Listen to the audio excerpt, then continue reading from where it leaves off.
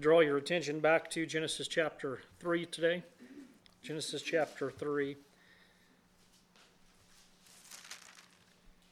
We'll read verses 1 through 7 again.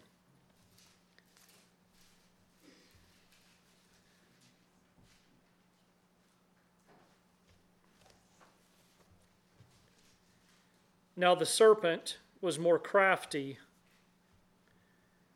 than any beast of the field that the Lord God had made. He said to the woman, "Did God actually say, 'You shall not eat of any tree in the garden'?"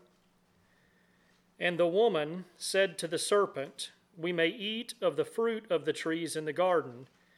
But God said, 'You shall not eat of the fruit of the tree that is in the midst of the garden, neither shall ye touch it, lest you die.' But the serpent said to the woman, 'You will not surely die. For God knows that when you eat of it, your eyes will be opened, and you will be like God, knowing good and evil.' So when the woman saw that the tree was good for food, and that it was a delight to the eyes, and that the tree was to be desired to make one wise, she took of its fruit and ate.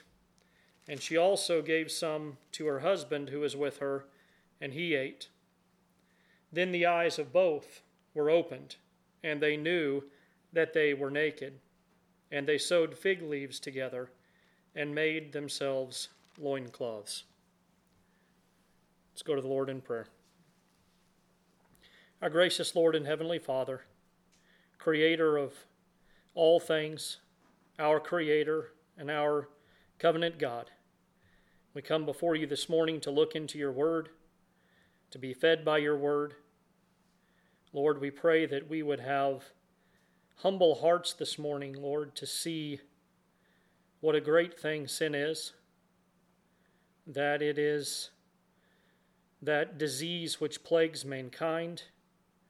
Lord, as we look at the beginning here of the fall in which we all came to inherit this sin nature, Lord, let us truly see the sin that exists in our lives and throw ourselves at the foot of the cross that we might find peace from sin. Lord, that we might find redemption from slavery to sin, that we might find freedom from the power of sin. Lord, that we might look to Christ, who alone could be tempted without sin.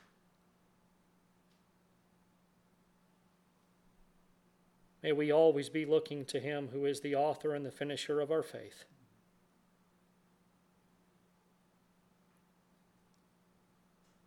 Lord, be with us this morning. Be with our fellowship, Lord, that we have after the message and after the meal. Lord, that we might be drawn closer together and closer to you. Lord, that we might lift one another up. We might be a help to one another as we go through this wilderness that we're in. Lord, we thank you and we praise you and we give glory to your name. And it's in the name of Christ we pray. Amen. Well, we pick up where we left off last week, still looking at the answer to why things are the way they are and what is the solution for the way things are. We won't finish looking at Genesis chapter 3 today. I'm sure that surprises all of you. But we won't finish looking at chapter 3 today. I'll probably be here for a few more weeks as we continue to look at these foundational things that we find here in Genesis as God reveals himself to us. Things that are crucial for us to believe, crucial for us to understand, if we are to understand what it is that we have as far as a need and what a great supplier of all that we need that our God is. Well, as we begin, we've got to finish verse 1 here of Genesis 3, which we started last week. Genesis 3:1, "Now the serpent was more crafty than any other beast of the field that the Lord God had made. He said to the woman, 'Did God actually say, you shall not eat of any tree in the garden?'"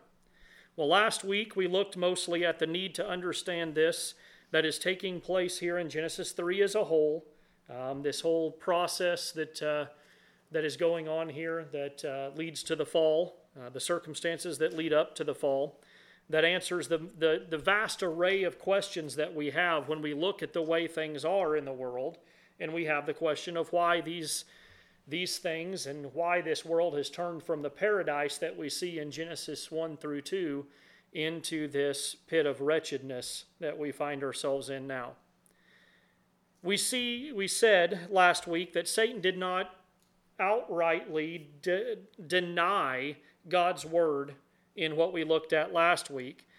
He didn't do that directly, but by his question, he fostered in the mind of Eve that God's word is subject to man's interpretation, that God's word is subject to our understanding or our judgment. He did this when he started his question with, did God actually say? Well, then the subject of that question, did God actually say? I don't know if I have my right designations for the English language right, but the subject of this, did God actually say, is you shall not eat of any tree in the garden. Now, this question about whether God actually said this has the great hiss of the serpent in this. It was a very calculated, it was a very discerning question that is asked, and we will see as we look into Eve's answer that it is having the desired effect that Satan would have it have upon Eve and the way that she is thinking. And we'll see that as she speaks with this tempter here. Well, the hiss contained in the subject of that question is that God has been stingy, if you will. He's not allowed mankind to eat of the vast wealth of provision that he has provided for them, that he has created here in the world and in particular in the garden. The occasion of this first question, this very first recorded accusation against God's word, should have been the occasion or the time for our mother Eve to set the record straight as to the word of God. The question provided a wonderful opportunity for Eve to do that. Although the question Satan asks seems to be an insinuation, it's but the beginning of an all-out assault on God's word. It is him putting his foot in the door or opening up a crack to be a bigger separation. It is twisting and subverting God's word. Not really a full and complete denial, because there was just a hint of truth left in his erring question. And it's through this that Satan undermines the very generosity of God towards his creation and his provision for the first man and the first woman. But how ridiculous is this? I mean, think about this. How ludicrous is it, an insinuation like this, that God would have provided everything that he created, everything. God placed Adam and Eve in his perfect creation, put them in not only the perfect creation, but the perfect garden paradise, the paradise of God, the garden of God. And the insinuation that he has been somehow less than generous with them. When in reality, the truth of the matter is, all that a human being could ever desire was at Adam and Eve's fingertips. All they could enjoy, all the beauty, the unmarred beauty. The beauty that we see now is marred with sin. Our eyes are marred with now a sinful nature. Adam and Eve beheld God's creation in its unmarred beauty. That was theirs to live in and to rule over and to subdue, not only for their benefit and pleasure, but it was also by the very command of God that they do that. In Genesis 1:28, if we look back at that, we read, "And God blessed them, and God said to them, Be fruitful and multiply and fill the earth and subdue it, and have dominion over the fish of the sea and over the birds of the heavens and over every living thing that moves on the earth. We see nothing here of stinginess. We see nothing but generosity and benevolence, love and provision from the hand of the Creator, from the hand of the Almighty God to his creatures.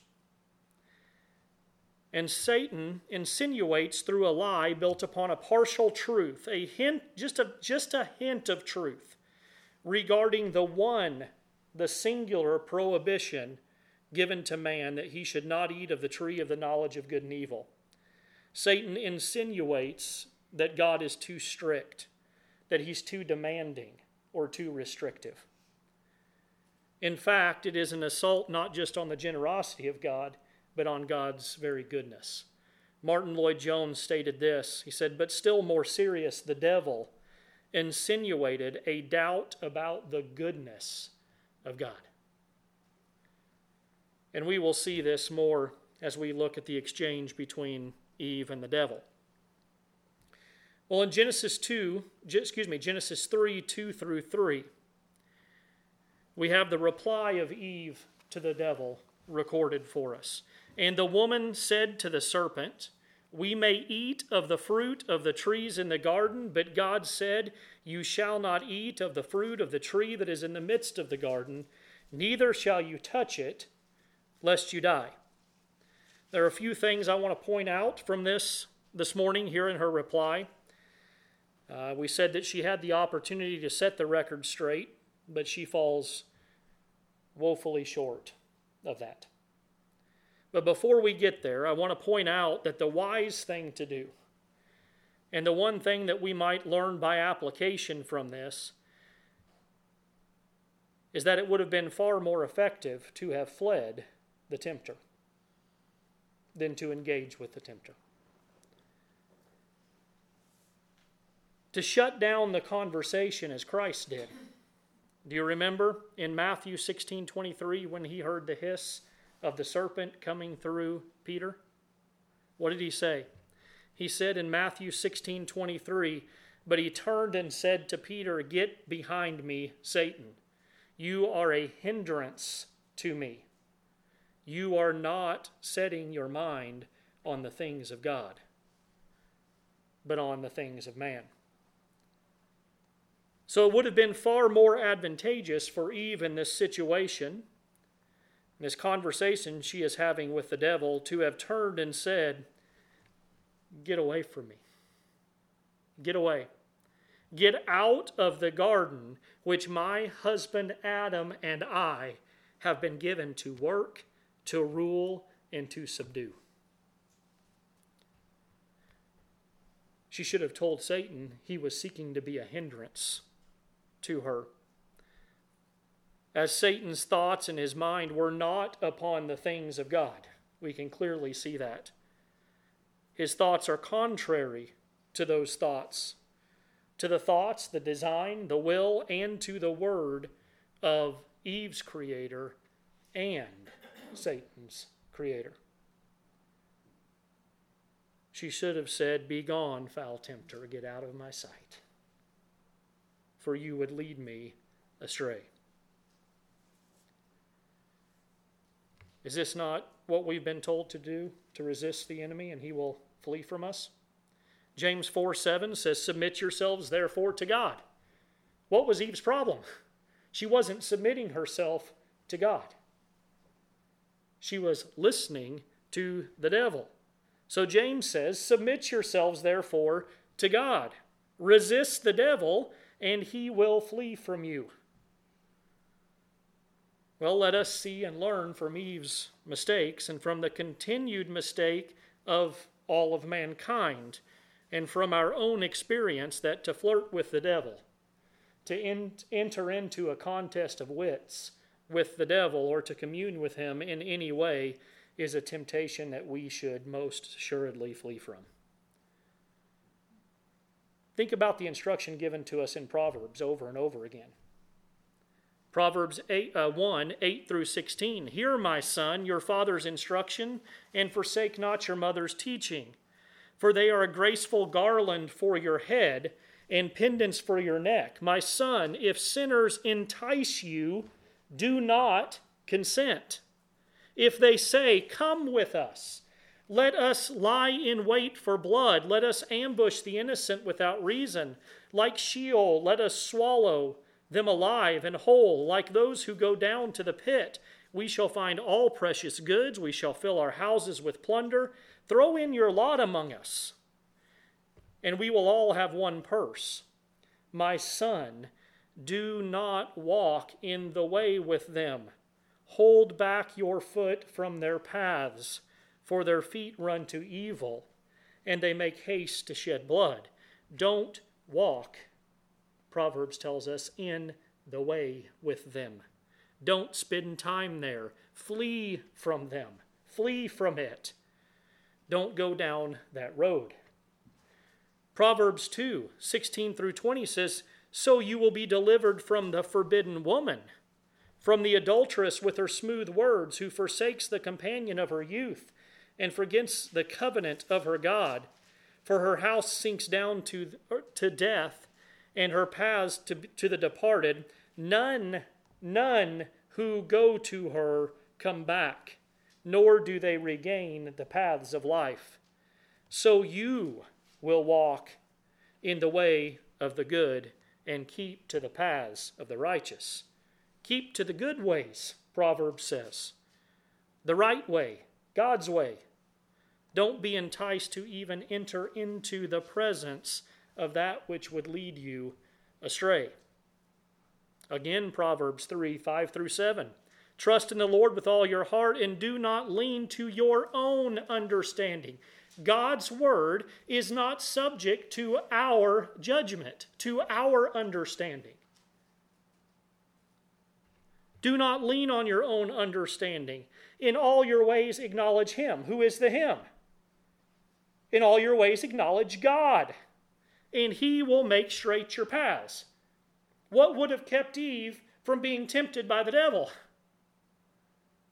Don't lean to your own understanding. Don't listen to the enticements of the devil. Listen to God.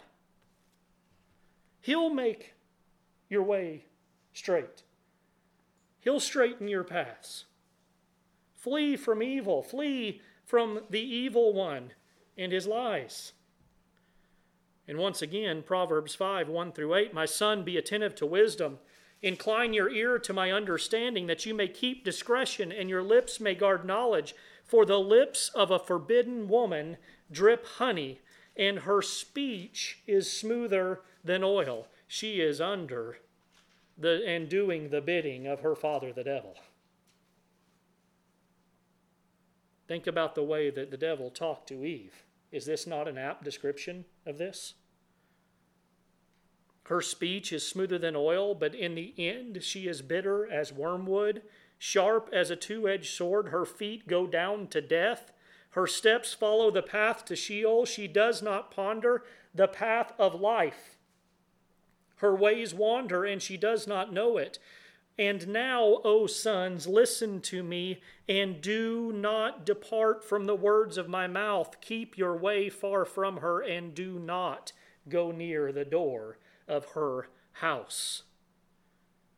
What a victory is won when the tempter is shut down before temptation can even occur. This is much better than to go through the temptation. Think about the scripture we read earlier from Psalm 1. Blessed or blessed, full of blessednesses, is the man who walks not in the counsel of the wicked, nor stands in the way of sinners, nor sits in the seat of scoffers. Don't take counsel that is contrary to God's word. Don't stand with those who oppose his word and his way for their own word and their own way. For in due time, if you do that, you will be sitting in the seat of those who you once listened to, those who you once walked in their way. Don't listen to the counsel of the serpent. Don't stand with him, or you may soon find that you are sitting in his seat. Flee from him. But this is not what Eve did. So let's look at a reply and see what we can discern from this.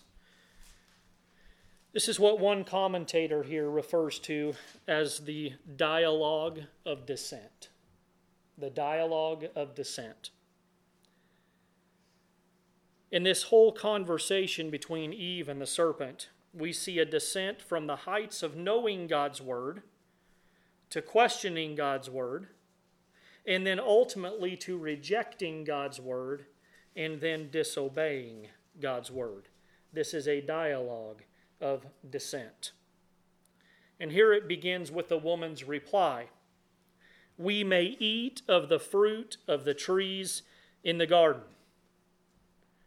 Here is the first point at which we see the insinuations of Satan having an effect on Eve. Here, even in the first of her replies, we see that she is beginning to minimize the word of God.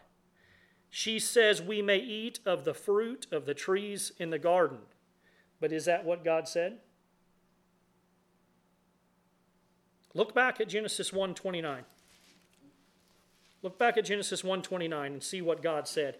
And God said, behold, I have given you every plant yielding seed that is on the face of all the earth, and every tree with seed in its fruit. You shall have them for food.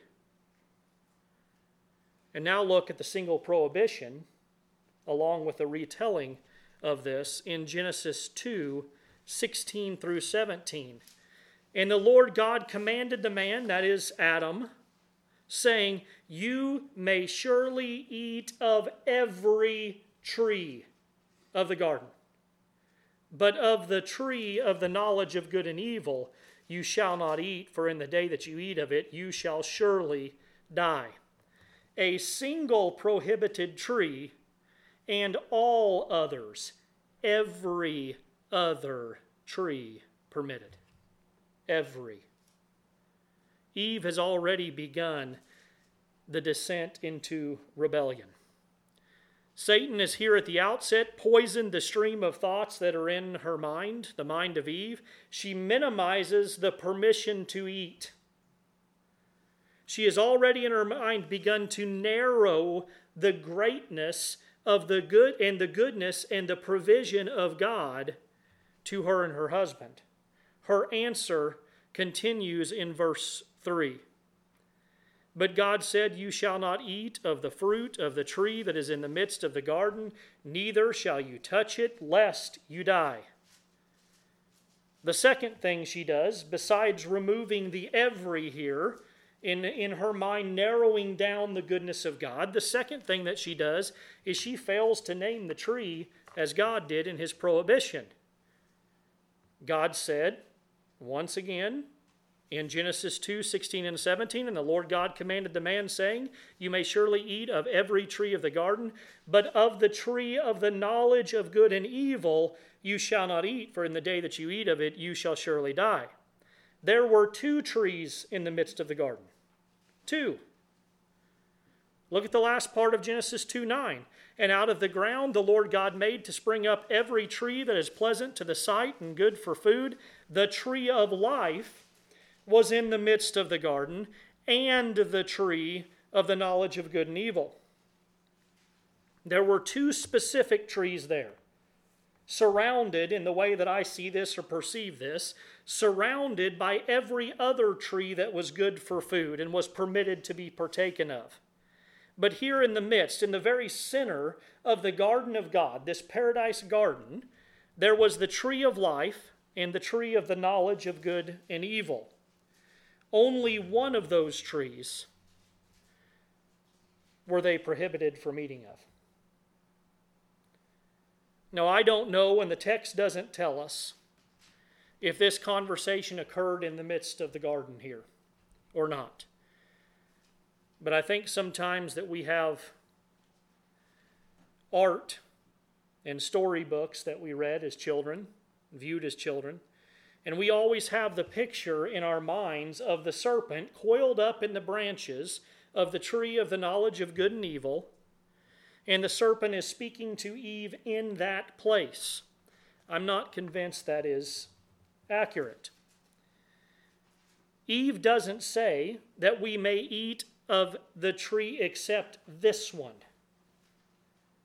She refers to it as if it is away from her.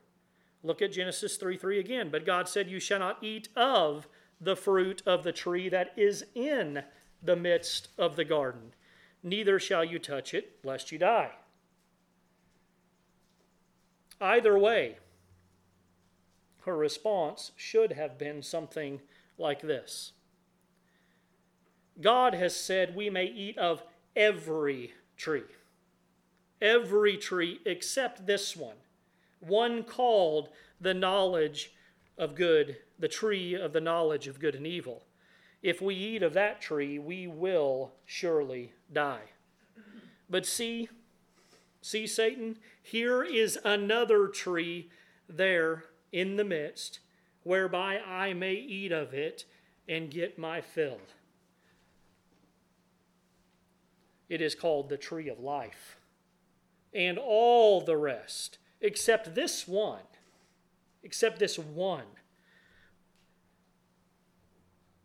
which my God, my Creator, and your Creator has said we shall not eat, for we will surely die if we eat of that tree.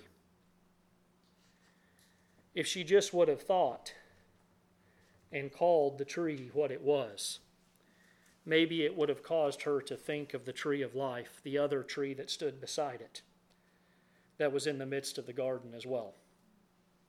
The very name of the tree calls us, the tree of the knowledge of good and evil, calls us to an understanding of the fact that to partake of this fruit from the tree of the knowledge of good and evil is to attempt to govern apart from man, to assert human autonomy over and above that which God has stated and commanded. Name the tree. Name the transgression. We are to call sin what it is. How often, though, we refuse to do this. Well, and as Eve continues, but God said, you shall not eat of the fruit of the tree that is in the midst of the garden, neither shall you touch it, lest you die. Now she adds to God's word. At no time did God prohibit them from touching the tree. It was probably wise not to touch it in an attempt to remove any possible temptation, but that is not what God says. And we must be very careful in saying God has said. We must be very careful to say God has says when he has not, whether that is a command to allow something or a command to prohibit something. Deuteronomy 4:2 says, you shall not add to the word that I command you, nor take from it, that you may keep the commandments of the Lord your God that I command you. A few chapters later in Deuteronomy 12, verse 32, we read, everything that I command you, you shall be careful to do. You shall not add to it or take from it. And in Revelation 22, verse 18, I warn everyone who hears the words of the prophecy of this book, if anyone adds to them, God will add to him the plagues described in this book. It is a dangerous thing to add to God's word.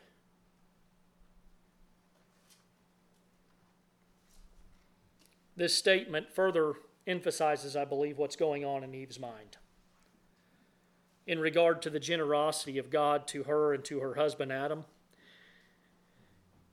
God had made no command in the negative regarding touching the fruit. The fruit was not poisonous. The fruit was not deadly. The poison and death is in the transgressing of the command of God, not in the tree itself. And his command was not to eat of the tree of the knowledge of good and evil. But this is pretty typical of us, isn't it? That we do this same thing. It's almost like Eve is saying, God won't let us eat of this tree. He's so stingy, he won't even let us touch it. Think about how often we take this approach in our lives. We can't do something, so we exaggerate the issue beyond the truth of the situation. We magnify the strictness of the thing that we cannot do or have been prohibited from doing. My husband didn't take out the trash today. He never takes out the trash. He never even throws away his trash and puts it in the trash can. My wife said I can't go out with the guys tonight. She never lets me go out with the guys tonight, any night. We exaggerate the strictness of things. And Eve's not just doing that with circumstances. She's doing that with God's Word. She's adding to it, exaggerating it. This was the case in the day of Christ. We read about this in Mark 7, 5 through 8. When he was speaking with the Pharisees, and the Pharisees and the scribes asked him, "Why do your disciples not walk according to the tradition of the elders, but eat with defiled hands?" And he said to them, "Well did Isaiah prophesy of you, hypocrites, as it is written, this people honors me with their lips, but their heart is far from me. In vain do they worship me, teaching the doctrines the commandments of men." You leave the commandment of God, Christ said, and hold to the tradition of men. Adding to God's word, adding to God's commandments. The Pharisees were making a sin out of something that God had not commanded. This is what Eve was in fact doing. There was but one prohibition. Don't eat of the tree of the knowledge of good and evil. She added to it, neither shall you touch it. She took one prohibition and she added to it, making a sin out of something that wasn't. Giving in to the insinuation of Satan that God was overly strict in his prohibiting them from anything. And the last thing we will make note of here is that she once again minimizes and softens the Word of God. In the last part of Genesis 3:3, neither shall you touch it, lest you die. Lest you die. Matthew Henry says this. Matthew Henry says, she seems a little to waver about the threatening, and is not so particular and faithful in the repetition of that as of the precept. God has said, in the day thou eatest thereof, thou shalt surely die. All she makes of that is, lest you die. Note, Matthew Henry says, wavering faith and wavering resolutions give great advantage to the tempter. Great wavering faith and wavering resolutions give great advantage to the tempter. Do you see how Eve is falling for what Satan is insinuating in his question, did God actually say? It's as if Eve is now unsure about God's word. If I do this, I might die. I might not. Even though God said in sure and uncertain terms. Genesis 2:17, but of the tree of the knowledge of good and evil you shall not eat, for in the day that you eat of it, you shall surely die. Sure and certain terms that God uses for this. This is no ambiguous statement from God. He didn't make an ambiguous statement. He didn't use uncertain language. He states emphatically and on the power and the authority of the word of the Creator God. You shall not eat of it, for in the day that you eat of it, you shall surely die. Yet Eve softens it here, doesn't she? Well, God said we would die, but I'm not so certain. There might be a chance, Eve thinks. Maybe that's open to my interpretation, subject to my judgment regarding what he said. Satan's schemes and insinuations are leading Eve down a road that will lead to the great fall of mankind, the great catastrophe of mankind. So Eve has minimized God's word. She has omitted God's word. She has added to God's word, and she has softened God's word. She has softened God's declaration of penalty for transgressing his word. Well, in verses 4 and 5, we come to the words of Satan. Once again, the deceiver. However, this time it's not a question that he makes, but a bold proclamation. A resounding lie coming from the lips of the devil. He already has confirmed to a large degree Eve's mind being bent towards his insinuation, born in the previous question that he had asked her. He now follows up that question with an outright denial of God's declared word.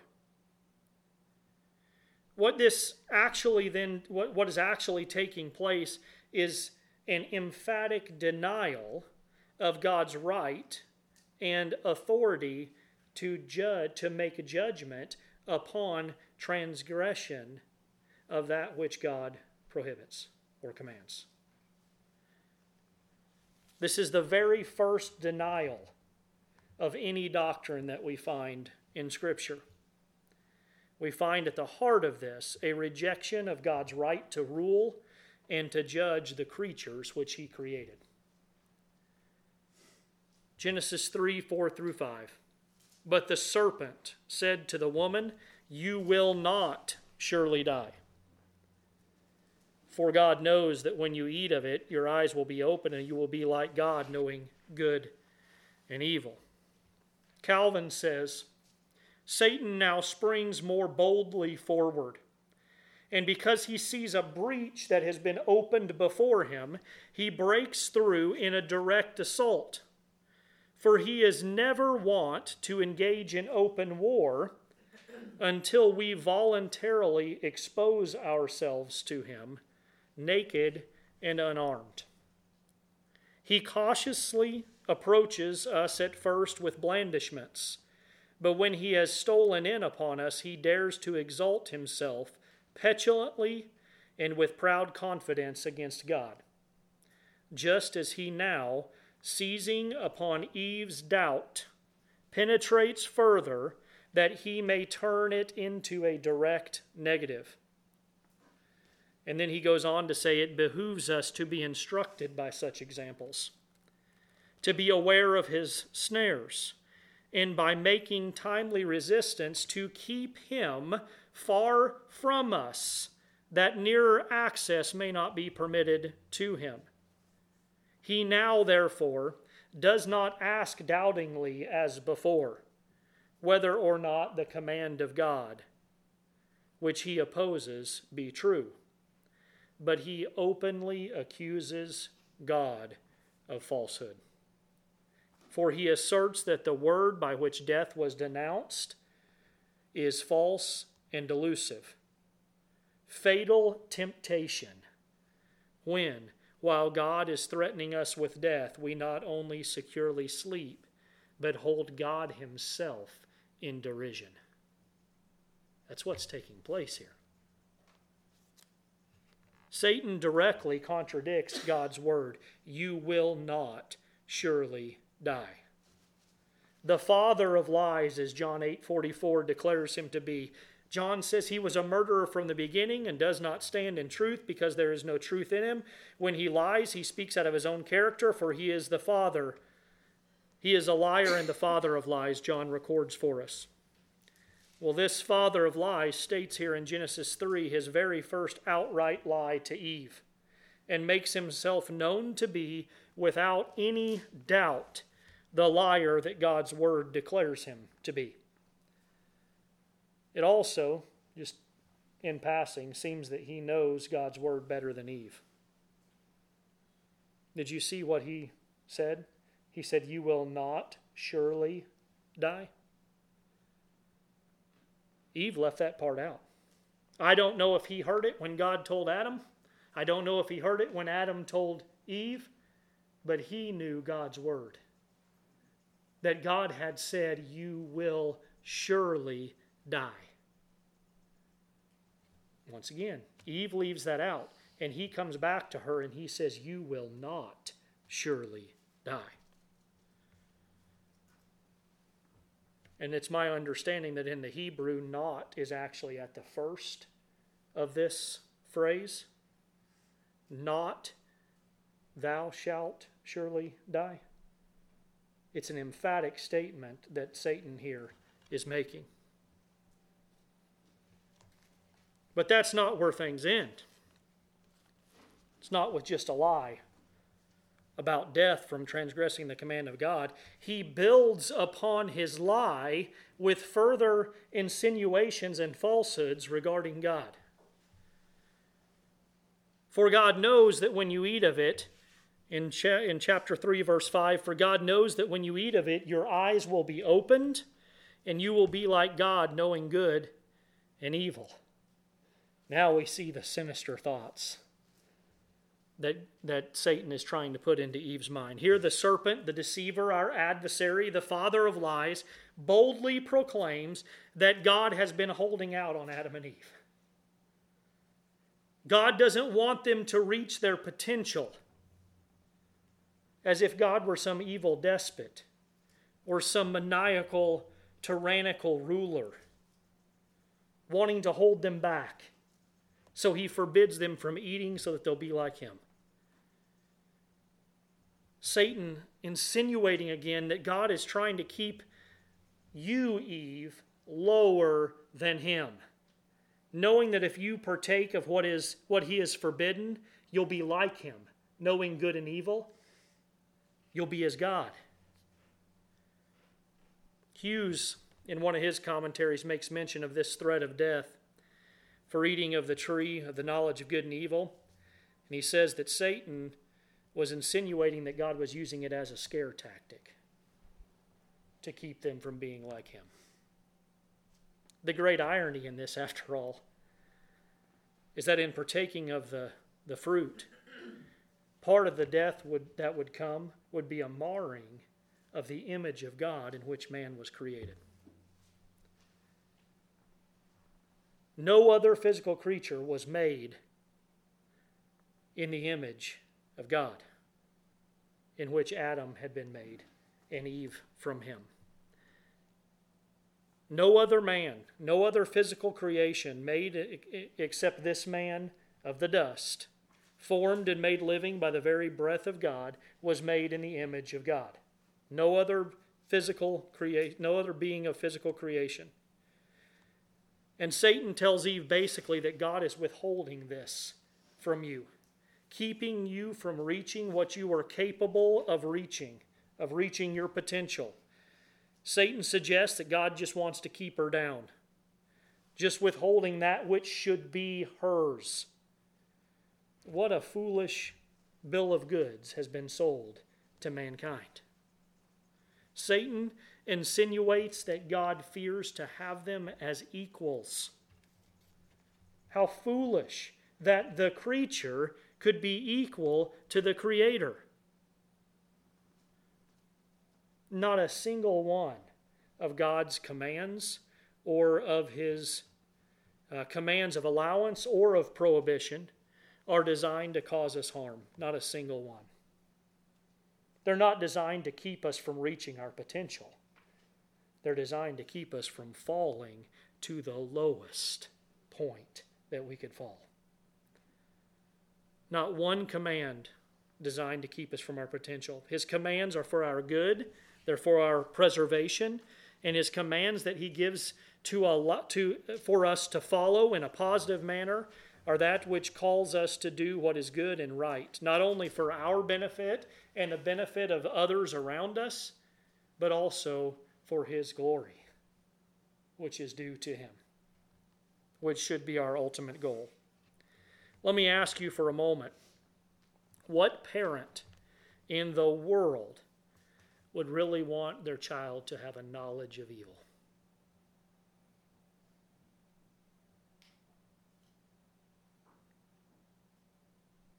Does the experience of evil somehow add anything redeeming to our lives? Grace and I just watched a movie called The Sound of Freedom about child trafficking and child sex trafficking. That sin and knowledge of evil that was experienced by these children as a result of mankind's fall into sin. I don't have to say, I dare say, I think I know that no parent would ever want their child to be exposed to that evil. God did not proclaim a prohibition against eating this fruit to keep us in the dark. It was for our good. But our enemy is a cunning liar, and he lies in degrees. First, questioning God. Then once questioning of God's word begins, he brings forth bold lies. And we'll look at what follows next week as we see the fall and truly understand what James means in James 1:15 when he says, then desire, when it is conceived, gives birth to sin, and sin, when it is fully grown, brings forth death. As we finish this morning, though, I want to have our minds directed to a few things. First, I want to ask, do we believe that God's commands are unreasonable or too strict? Do we buy into the lies of the father of lies when he whispers that it is somehow harmful to you to heed God's commands, somehow holding you back to do that which God has commanded you? Second, I want to ask, is what we have seen here in the interaction between Eve and Satan not the case with all of us when we sin? I would say that it is. Do we not go through the same process? Has God actually said? Is God being overly strict? This is something that I desire. I see that it will bring me pleasure.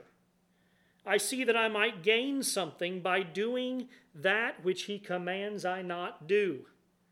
And then when that desire is conceived, what does it do? James says it brings forth what? Sin. And what we say is, I will not surely die. And I do that which brings death. Do we as Christians, even after we have been saved and salvation has come to us, not have this same mindset when we sin? And we as his people have one more question that we should be asking when tempted to sin.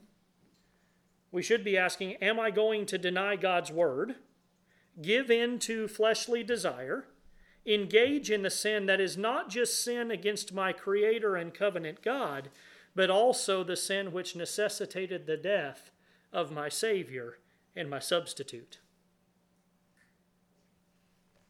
Do you see what a miserable thing sin is? To go against my God, who knows the plans he has for us, according to Jeremiah? Plans to prosper us or for our welfare, not for evil? How miserable a thing is sin. This rebellion from God's word is that I would profane the name of my Savior who died for me and bore the penalty of each and every sin that I committed. Flee, you fool, is what we should be saying to ourselves. Flee from sin, resist the devil, do not engage with him. He is a master manipulator, as we see from this account in Genesis 3. And I would have us think as well that each of the great sins of our day, whether they appear great or small, they are all great because they are against a great God, are born about in this way that we have seen this morning. Satan hasn't changed his tactics. He's improved upon the same old tactics that he's always used. Think about this. Has God really said, "You shall not murder"? Has he really said that? This is the way the world thinks. It's only a fetus. It's not yet a person. He didn't mean that. It's not that serious. He's just trying to hold me back from reaching my potential. Do you see the way this works? If I have this baby, I may have difficulty in school. I may have to postpone my career. It's just going to cause hardship. He's just being stingy. It's not really that bad. It's not really wrong for me to have an abortion. And then what happens? Sin. Has God really said that marriage is between a man and a woman? Has he really said that? But it's not hurting anyone. It's just love, and what's the popular saying today? Love is love. He's just trying to hold me back. He doesn't want me to be happy. He's just being stingy. Why should I not have that which I desire? It's not wrong. He's just unrealistic in his restriction. It doesn't apply to today's time. And then what happens? Sin. Has God really said that he made them male and female? He just doesn't want me to be happy. He doesn't care about my feelings and my desires. I don't want to be what he made me to be. He made me wrong. This isn't going to hurt anyone. I have a right to be me and be what I want and live the way that I want. Sin. Did God really say I have to obey my parents? Did God really say I have to love my wife? Did God really say I have to submit to my husband? Did God really say I have to go to church? Did God really say I have to read his word? Did God really say I have to believe in Jesus Christ as the exclusive way that salvation is obtained? Do you see the way Satan works? Did God really say? Begins to tempt and then comes to us with bold-faced lies. God did not really say, "You shall not surely die."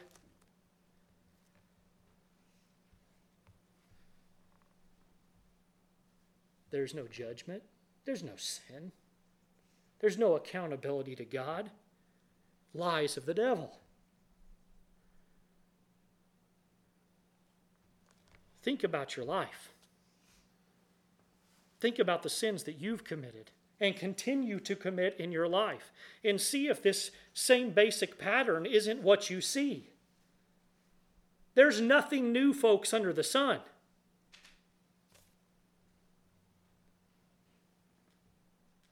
Let me say this as we conclude. Everything that we've looked at this morning, and I pray that we ever look at through Scripture, should drive us all right to the foot of Calvary's cross, where we might see the one who can and did overcome every temptation without sin. Hebrews 4:15 makes that clear to us. For we do not have a high priest who is unable to sympathize with our weakness, but one who in every respect has been tempted as we are, yet without sin. This knowledge of what transpired with Eve in the garden and the same actions that we see in our own lives should lead us away from ourselves to the hope of Jesus Christ. This is our only hope for sins, past, present, and future. Vodi Bakum, in one of his messages, made mention of this. He is our only hope. Christianity is the only hope we have for past sins. There is no other religion in the world who takes into account past sins. Christianity alone has a solution for that, and it's Christ.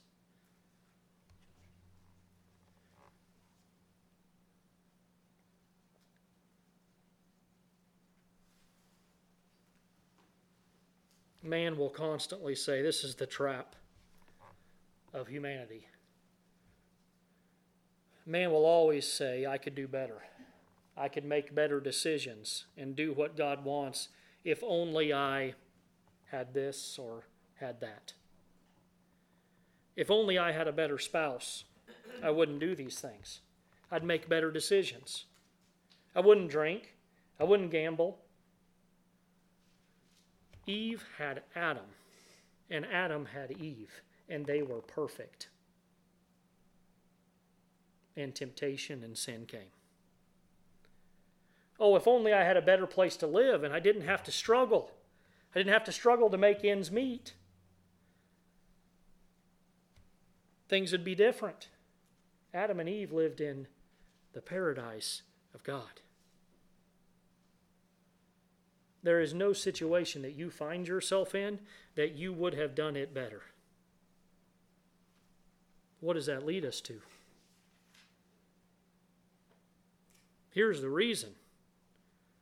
Our confidence and our hope cannot be in us. It must be in Christ Jesus. Our lot, lock, stock, and barrel, must be in with Him. Must be. Let's pray. Lord, we thank you for your word. We thank you for the provision for us, Lord, and we look forward to looking into your word more, where you point us toward that provision later on here in chapter 3, where there's the first promise of good news. Good news of Christ. Lord, may we, through Him and the power of the Holy Spirit, seek to live lives that are pleasing and glorifying to you. Lord, may we share with others the hope of the gospel. That yes, things have gone terribly wrong in this world in sin. But there's one who came who had no sin and gave himself a ransom for many. Lord, may we point others towards Christ. And it's in His name we pray. Amen.